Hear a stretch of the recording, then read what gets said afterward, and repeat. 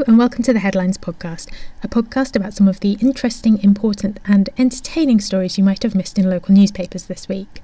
It's a bit like a newspaper review, but for local newspapers and news websites. I'm Chloe Laversuch and it's the week ending Sunday, January 31st, 2021. This week in York we've been marking a year since the first coronavirus cases in the UK were confirmed here in the city. But it's also a week in which I've been writing about plans for a restaurant where customers are served by robot waiters. Apparently this could be the future of going out for dinner during a pandemic. And one of my colleagues has been trying to contact Arnold Schwarzenegger for a tribute to an old bodybuilding friend. It's nothing if not varied, this job. In national news this week, the UK passed the tragic milestone of 100,000 lives lost to COVID-19. It's also the week in which a new coronavirus vaccine was found to be nearly 90% effective and will be manufactured in the northeast in Stockton-on-Tees. And a 1969 documentary about the royal family, which was banned by the Queen, was uploaded to YouTube.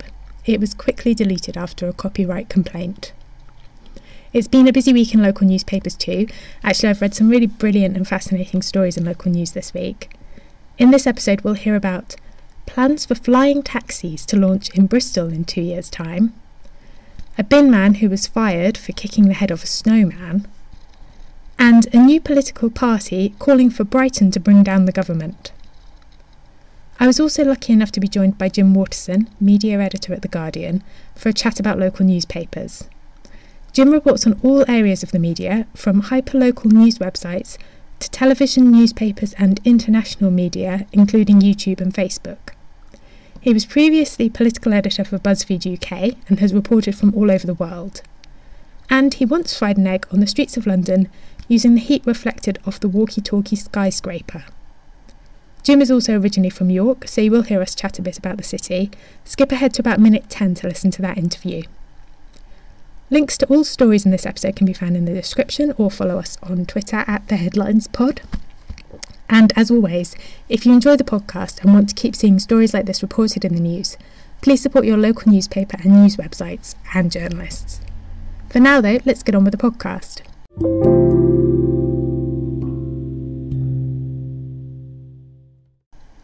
Unfortunately, bin men have been getting quite a lot of criticism in local newspapers this week. In Chester, someone filmed a bin man giving his colleague a haircut on the street. In Kirklees, a bin man was filmed urinating on roadside bins. And in Hereford, a bin man was actually fired after being filmed kicking the head off a snowman. All of which does make you wonder if people get their mobile phone cameras out as soon as the bin lorry rocks up. Back to Hereford. On Saturday, 4 of the most read stories on the Hereford Times website were about the poor bin man who got caught on camera kicking the snowman. According to a story in the paper by journalist James Thomas, the 3-year-old boy who built the snowman was left in floods of tears after he saw a bin man boot the head off his snowman. His parents say the little boy always likes to watch the bin man out of the window and waves at them. And they say the bin man should think harder about his actions in future. Which I would imagine he will, because the bin man has since been fired after the family contacted the council about the incident. If you think that seems a bit harsh, you're not alone. A follow-up story by journalist Charlotte Moreau says more than 500 people have now called on the bin man's employer to reinstate him.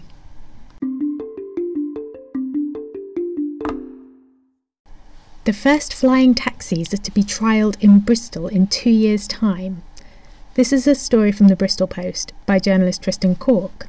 The taxis are effectively giant people-carrying drones, according to the story. And they could be flying around Bristol by 2023, after a project to develop them was backed by government with a £2.5 million grant to undertake a feasibility study.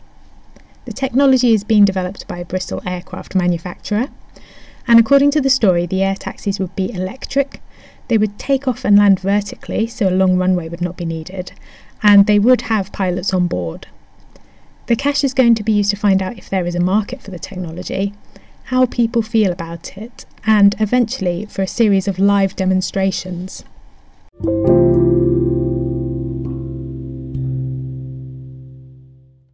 You may have seen news this week that singer Rita Ora's team paid a London restaurant £5,000 to break COVID rules to hold her 30th birthday party.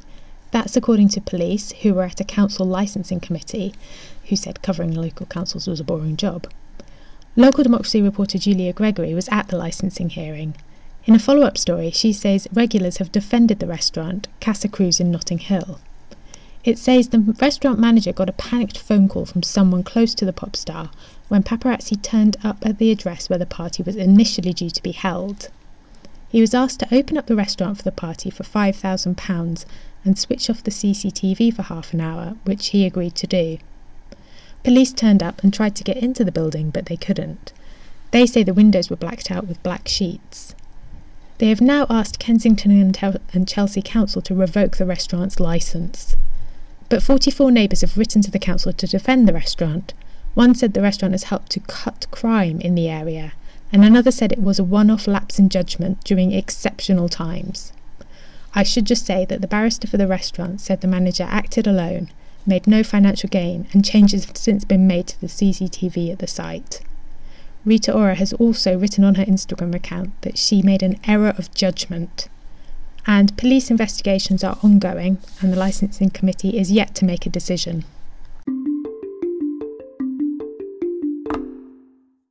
The UK could soon get its first North Korean politician. That's according to a story in the Bury Times by local Democracy reporter Chris Gee. North Korean defector Ji-hoon Park could stand for election as a Conservative candidate in the next local council elections. The 52-year-old is believed to be the first person of North Korean descent to stand for election in the UK, and she has an incredible and fascinating story. According to the article, she escaped from North Korea in 1998. Famine had struck her country, and her father and uncle starved to death.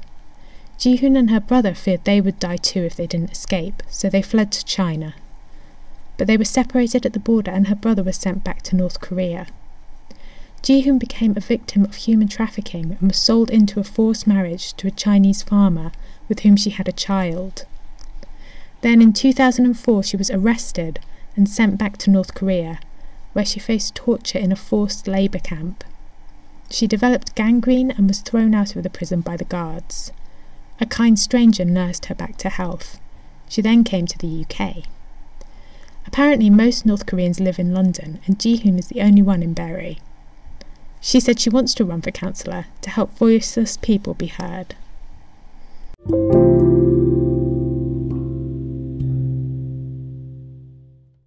A living memorial could be created to those who have lost their lives to coronavirus in the UK.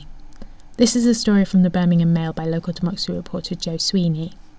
A Wolverhampton councillor wants a tree planted for every single life lost in each part of the city. Councillor Jazz Dahar says if she can get the project up and running, she would like to see it rolled out across the whole of the UK. She has also suggested a date be chosen to commemorate those who have died, similar to the Remembrance Day services. She said a date in March could be chosen to coincide with the date the World Health Organization declared a global pandemic.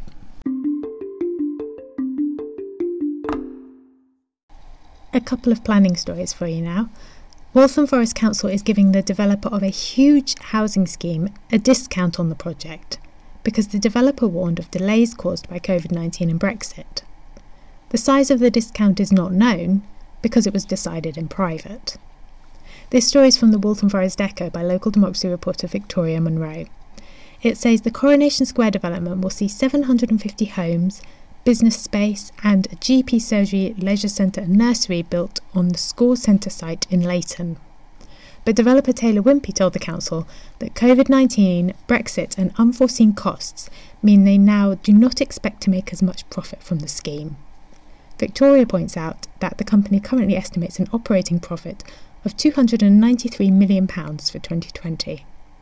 But they say their lower forecasts could significantly delay the work until conditions improve. The council has agreed to reduce the price of the land, and it will buy all 1,762 square metres of commercial space being built. The council has not revealed the cost of the discount it is giving to Taylor Wimpey, or the amount it is paying for all the commercial space, saying it is commercially sensitive information. But the article does say half of the homes will be affordable, and the council will receive money from renting out premises to businesses.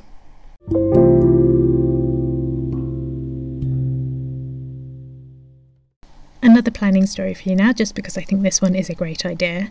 Campaigners have created a how-to guide to advise people on how they can oppose unpopular planning applications. This story is from nation.cymru by local democracy reporter Alex Seabrook. It says campaigners in Cardiff have created a jargon-busting guide on how communities can object to planning applications. As anyone who's ever sat through a planning meeting will know, the planning system can be confusing with lots of jargon and only strict reasons why applications can be rejected. The story says the Cardiff Civic Society has written a guide to help people understand the sometimes confusing planning process and learn how to make their voices heard. It points out that often the reasons people give for opposing applications do not fall into the category for rejecting applications, so their opposition ends up being dismissed under planning laws.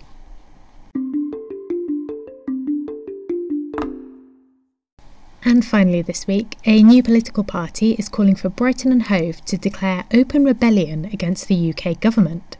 This is a story from the Argus by reporter Jody Doherty-Cove. He's a great reporter and he's well worth following.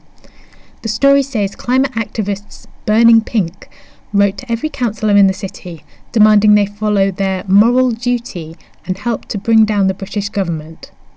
Apparently, Burning Pink's list of demands for Brighton range from total rebellion to asking for the council's fleet of vehicles to be replaced with electric ones. The requests are reported to have gone down badly with Tony Janio, the independent councillor, who is said to have told the group to stick their demands where the sun don't shine in an email. But Burning Pink say a campaign of non-violent civil disobedience will start on Monday, February 15th if the demands are not met.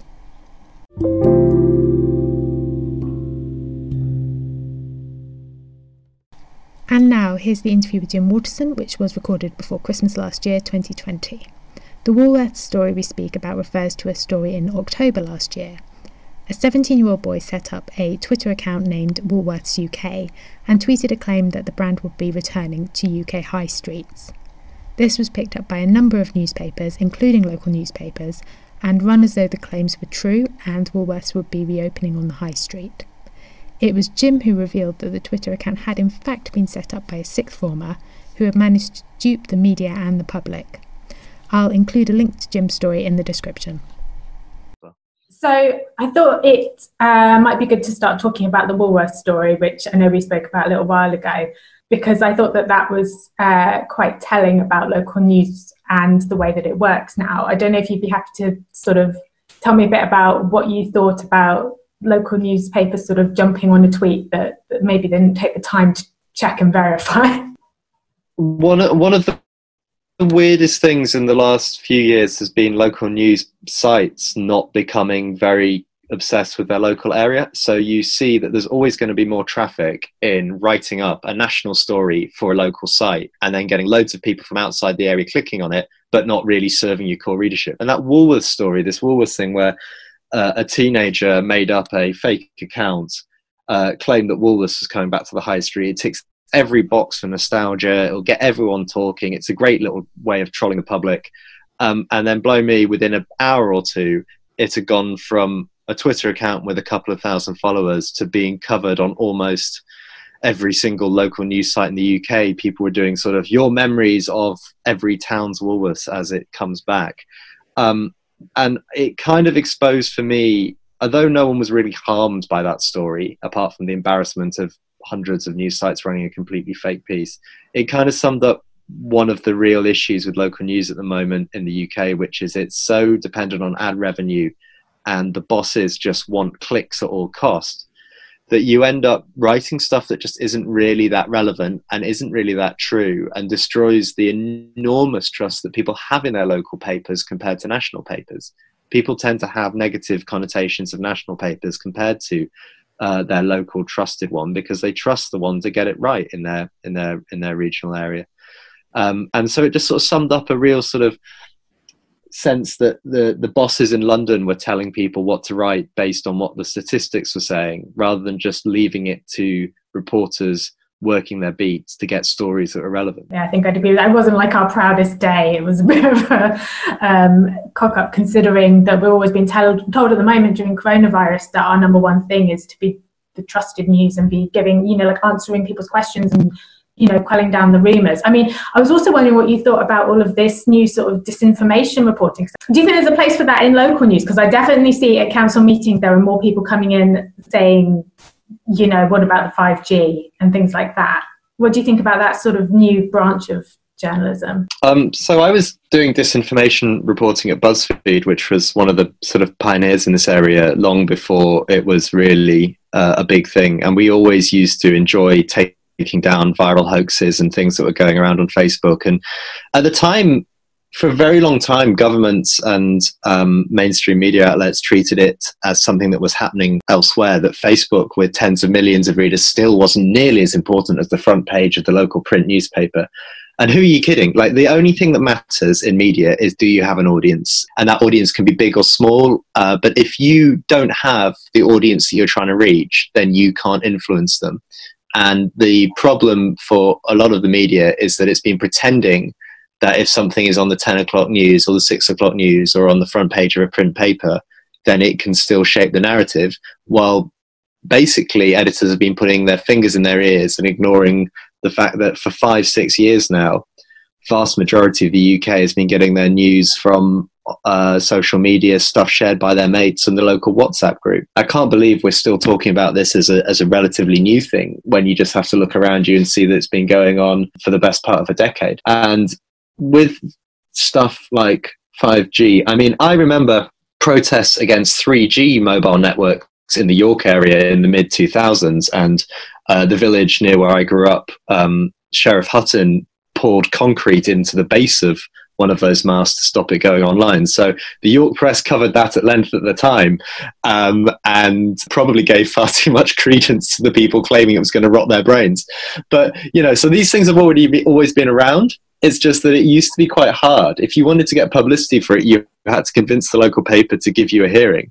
And now there'll just be a series of local Facebook groups where you can just spam them obsessively, and the crazies will always rise to the top because they have more time to post more stuff. And that will then filter up into what's in councillors' inboxes.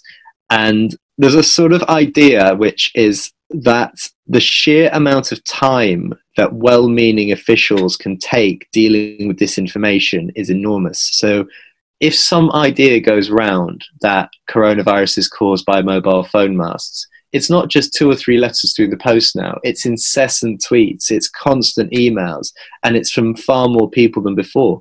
And you can basically just get bogged down by this stuff. So you just choose not to push ahead with the changes, simply almost to have an easier life for yourself if you're in a council official. I mean, do you read local newspapers? I mean, you mentioned that you'd read about that in the York Press in the 2000s. I don't think many people of our age get a local paper anymore, unfortunately. No, I mean, I can't remember when I last bought a print paper, and that includes national papers. I read everything online, and I pay for a lot of sites online. I grew up near York. I was born in York. I'm very proud to be a York City supporter, and I read the York Press daily still, despite not having actually lived in York full time for about 15 years now.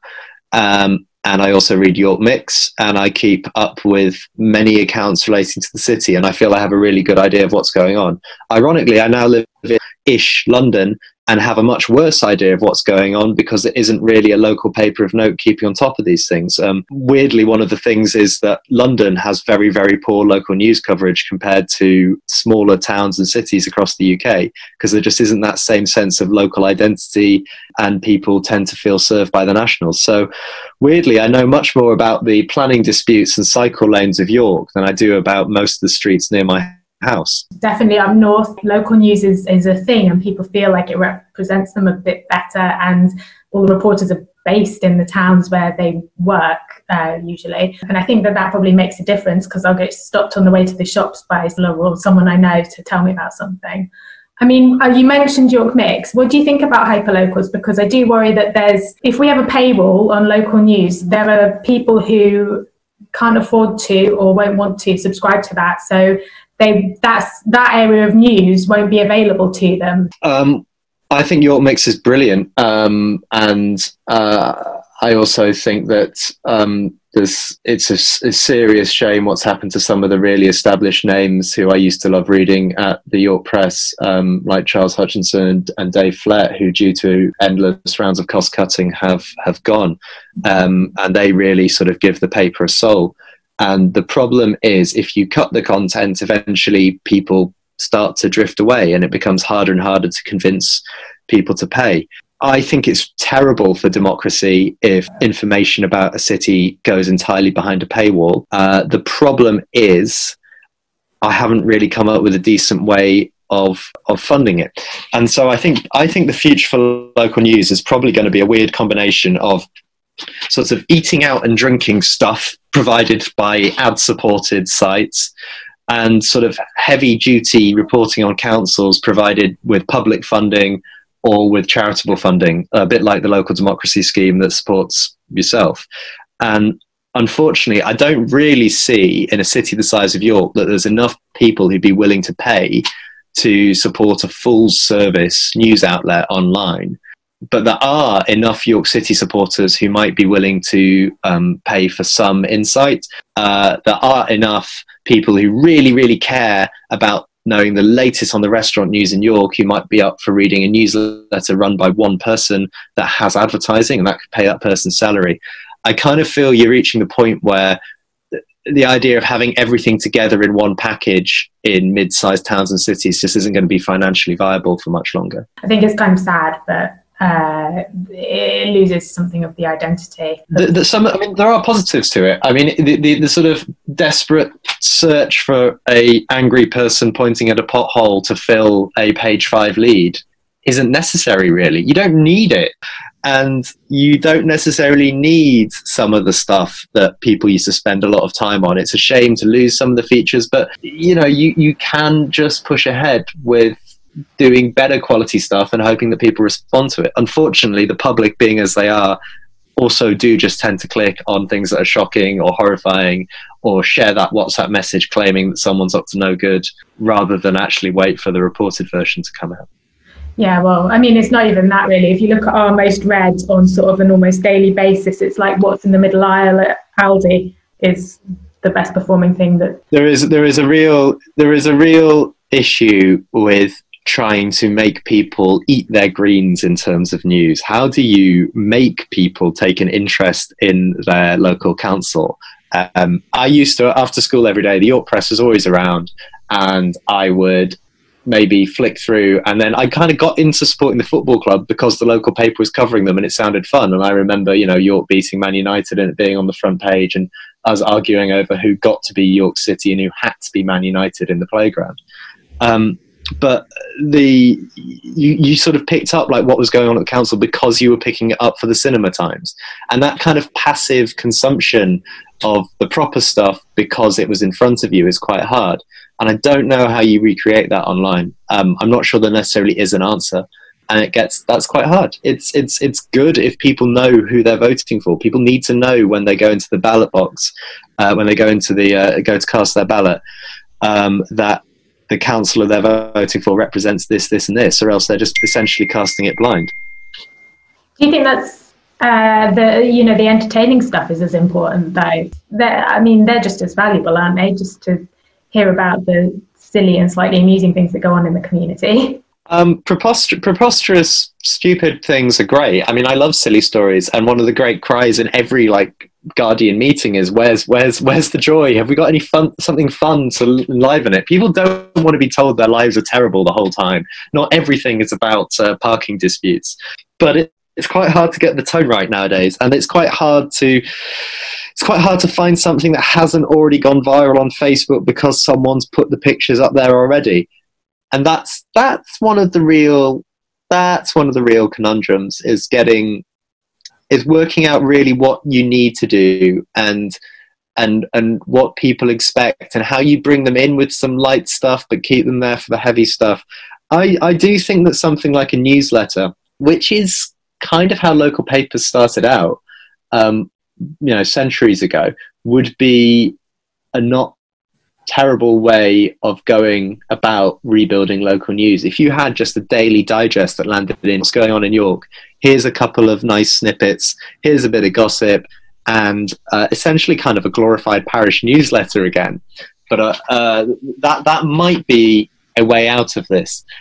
But all of this is essentially a conundrum between, do you serve a middle class business and local government elite who care very deeply about, you know, local taxes and things like that, or do you care a general population who really just want to know what is Oldie's Middle Isle in York, Clifton Moor today? Like, what have they got?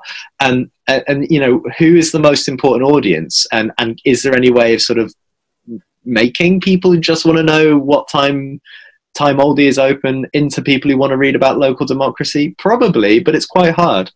Well, that's what you sort of did at BuzzFeed, isn't it? You managed to make shareable content, often about things that were, you know, worth reading and sort of more public interest. It's striking that balance between making a story that is important also shareable, which is... We tried. We didn't always succeed. It's very hard. I always used to think there was like a maximum audience for a piece, and that was the aim with it. So that if realistically, you know, the problem is a local news site, editors who don't really understand the internet will tend to go, fantastic, you got 200,000 clicks on that write-up of Strictly Come Dancing with a slight local angle. That means it was the best thing we published yesterday. But actually, the piece that you'd have thought would have bombed, maybe an in-depth guide to the thinking behind York's new cycle lanes, which inexplicably maybe did 40,000 views. That's brilliant. Maybe that was really well read within York itself, really made those 40,000 people go, God, I really understand what's going on in my city a lot more. And that's way better than the piece that did 5 times the traffic. So it's very hard to measure it. And I don't think readers realize just how much news now is measured in terms of just raw clicks. And that doesn't take into account whether people are caring about it, whether they're actually reading it, whether they're actually engaging with it. And one thing I did learn at BuzzFeed, which we really had a great news operation for a few years, is that people really respond to quality. And if you put the effort in and you make things good and interesting and tell them something new, then they will read to the end and they'll say, this is great. Well, I mean, your job now is quite broad and wide-ranging. Is that quite self-directed? Do you get to sort of bring in... No, I don't think my editors would say I get to choose what I write. To a certain extent, it's up to me to find stories. So I cover the media for The Guardian, and that can mean everything from disinformation to what Downing Street is doing to the business of the media. It's basically how information flows around. And it's great. It's a really, really fun job, but it's also sometimes a bit depressing because it can feel a bit like you're the Grim Reaper who just turns up just before yet another news outlet is about to sack 100 people. And it does feel sometimes like I'm sort of the chronicler of the end of news as we knew it. Which is why I'm trying to look to places that are doing things differently and building out and trying something new, because there is still a demand for local news. There is still a number of outlets. There are still a number of outlets who are doing really good stuff. And I am optimistic that at the end of this, there'll be a shakedown with new, younger editors who really get how to do this without going for really trash clickbait, because trash clickbait is not going to be a sustainable business model for local papers. It just isn't. I mean, you know, even we were talk about York Mix a lot more than we talk about the press, because they've just launched their radio station, haven't they, to sort of replace Minster after Minster was closed by that takeover, or not closed, but turned into Greatest Hits. What do you think of that sort of thing? I mean, they're sort of branching out into more expensive projects, really.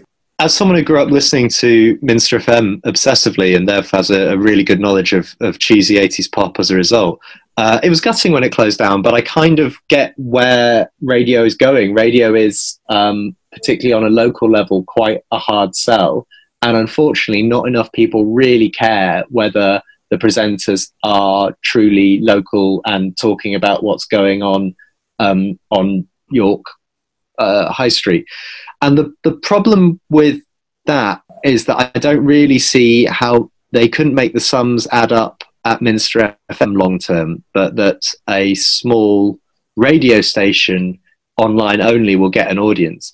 What I do think there is a lot of space for local podcasts. That feels like something that has a lot more potential than listening live. I might be wrong. I want all the York Mix people to tell me why I'm wrong on this. But podcasts feel like a real thing where you could have a really core, loyal audience if you deliver a really good product once a week on what's going on in the city, an interview produced really to high standards using people who used to work on Minster FM would do really well on that. And I think also that would be particularly appealing to local advertisers because podcasts are a very personal experience and you can charge quite a lot because you've got a definite captive audience. The only people who are going to be listening to a York podcast are going to be people who have a real interest in York. And you don't need many thousand of those before that's a really valuable audience. So I think a lot of journalists don't spend enough time thinking about the business model of the outlet they're working for. Because if you don't understand the business model, you don't understand your audience, and then you end up out of a job soon enough. To sort of just keep doing things the way they used to be done and hoping that somehow it'll turn around just seems like madness. These things are also always way too centralized and always sort of done by a one-size-fits-all expectation from these big newspaper groups that their staff have the time to make a high-quality product. You can't cut corners on this stuff. You've got to put money into it. Not a lot of money, but you've got to put some money into it. And unfortunately, local paper groups for so long have starved their publication of investment. And there just isn't enough cash in the system to have the slack that's required for innovation. And that's one of the real issues, that it wouldn't take much money to sort of start afresh with a lot of these places and build up a sustainable model for local news. But too often the issue is paying down the pension debts of the previous owners, or dealing with the legacy costs, or just bosses imposing yet another round of redundancies. And that's the real issue, is that the staff are brilliant. They really want to be breaking stuff. They don't want to be rewriting another Woolworths story, but they have to because that's what the edict is from HQ. Do you have any sort of tips or ideas for the future of what you'd like to see from local news and from local news reporters? My main concern is that we've sort of now got to the point where there's a whole generation of reporters who've been taught that clicks are what matters above all else. Mm-hmm. And that feels quite dangerous. At The Guardian, we increasingly judge articles by whether they were read to the end rather than just how many clicks they got. And that feels like a very good measure, because if someone is sort of cheated into clicking on a headline, then feels annoyed that it didn't fulfill their desires, then they won't click again. Whereas if you can see consistently, all right, when we really write about that topic, people love it and really, really read to the end, then that's a good sign. I think there's a couple of things I'd suggest for local news. Just really focus on your local core audience, understand who they are and write for them consistently. Deliver them the same product in a consistent manner with good stories and things they didn't already know. And you don't need a lot of journalists to do that well. Cut some of the stuff that you've always done as filler. You don't need to write up every charity event as a standalone news story. You can just include a link to it. The internet exists. And instead put your resources into things that people really, really care about. And you can still have some fun. You can still be slightly mocking with the format. You can cover the biggest chip competition. People still like that. It's funny, but you can do it with a knowing wink. And you can mix that all up. And hopefully there's an audience for that. People still like to see their name and face in the paper. Pick up the phone, talk to people. Just think of some way that you can make it so that people will be going in the pub going, did you see that thing in name of the media outlet? That's got to be the test of a local news outlet. Because if people aren't talking about you, aren't getting annoyed at how you covered it, aren't getting pleased at how you covered it, then you haven't really got an audience. You've just got a load of passive consumers. The local democracy scheme, I think, is great, and I think has basically saved council coverage in the UK, and is absolutely amazing. The reality is that lots of places wouldn't be covering their local politics world very much without it. So there's no choice, really. I mean, if we didn't have it, we wouldn't have any coverage a lot of the time. And I think it basically shows the way forwards. I don't really see how that isn't the model for a lot of local news in the future, some sort of state-subsidised newswire that provides a couple of journalists in each area to cover the emergency services, the local politics world, and a couple of things. Now, I think there's problems with that because it's not your role as a local democracy reporter to campaign on issues, to put pressure on political parties to change their mind with campaigning local journalism. And that is a bit of a flaw if you end up with everything being quite straight, is that when a publication needs a voice, it can't necessarily be provided if it's not a case where there's a debate on both sides, but someone has really screwed up. I kind of wish that some of the great local newspaper brands could be rescued from some of the companies that run them, not all of them, but some of them, and just given a limited amount of investment, some real thought about how to serve an audience at a local level, and frankly, get some philanthropists involved. There's a lot of rich people in Yorkshire behind the scenes, and if you just said, look, for 500 grand a year, you could dip in your pocket and make a real difference to the reporting of Yorkshire. 500 grand a year to hire 10, 15 journalists and provide the technical back end. That is not a lot of money in the scale of things, but it could make a real difference. And just say, if you can guarantee us that for 5 years, we will have a sustainable business model at the end of it. The impact on the whole northern media would be incredible. And you could have a real powerhouse of an outlet. But that takes a lot of thinking, entrepreneurialism, and talent that has kind of seeped away from a lot of local media, and that's a real problem. Well, I'm conscious that you will need to get going because you've got a busy day. I think that's everything that I wanted to speak about, unless there was anything else that you wanted to mention. Yeah, just that I really, really love reporting that tells you things you don't know, and it's so brilliant when you find out something about your local area that you didn't know. People love local history. People love understanding why their bin collection is late. They care about this stuff, and it's often dismissed as boring. But I can bet you that if you sort of did an inside how your rubbish is sorted, inside how your parking space is allocated, these are the boring little things that affect our daily lives. And too often there's been a rush to kind of trash human interest stories, and actually the nuts and bolts of how local government works has been abandoned. And it's really, really important, because if you don't have people understanding basic stuff like that, then you start to see democracy fraying, and you end up with people blaming everything on the council. And it's good for the council to be open, because otherwise everything becomes a sort of black box, which, if they explain, well, the reason we can't do this is because national government has imposed these cuts.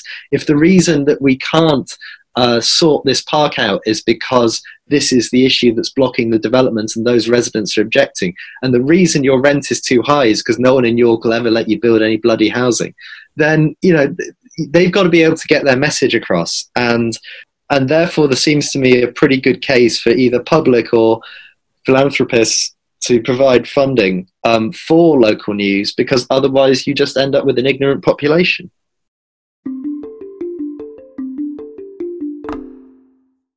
And that's everything for this week. I hope you enjoyed the podcast. Thank you so much for listening. And a special thank you to Jim Waterson for taking the time to chat. I really enjoyed chatting to Jim, and he very kindly gave me some ideas for some stories to run about York over Christmas, which I did publish over the Christmas break. And if you don't already follow Jim on Twitter, you can find him at Jim Waterson. If you're interested in getting involved in the podcast or just want to say hello, please do get in touch on Twitter through @theheadlinespod or @Chloe Lavasuch. And I'll hope to see you again next week. Thanks so much. Bye.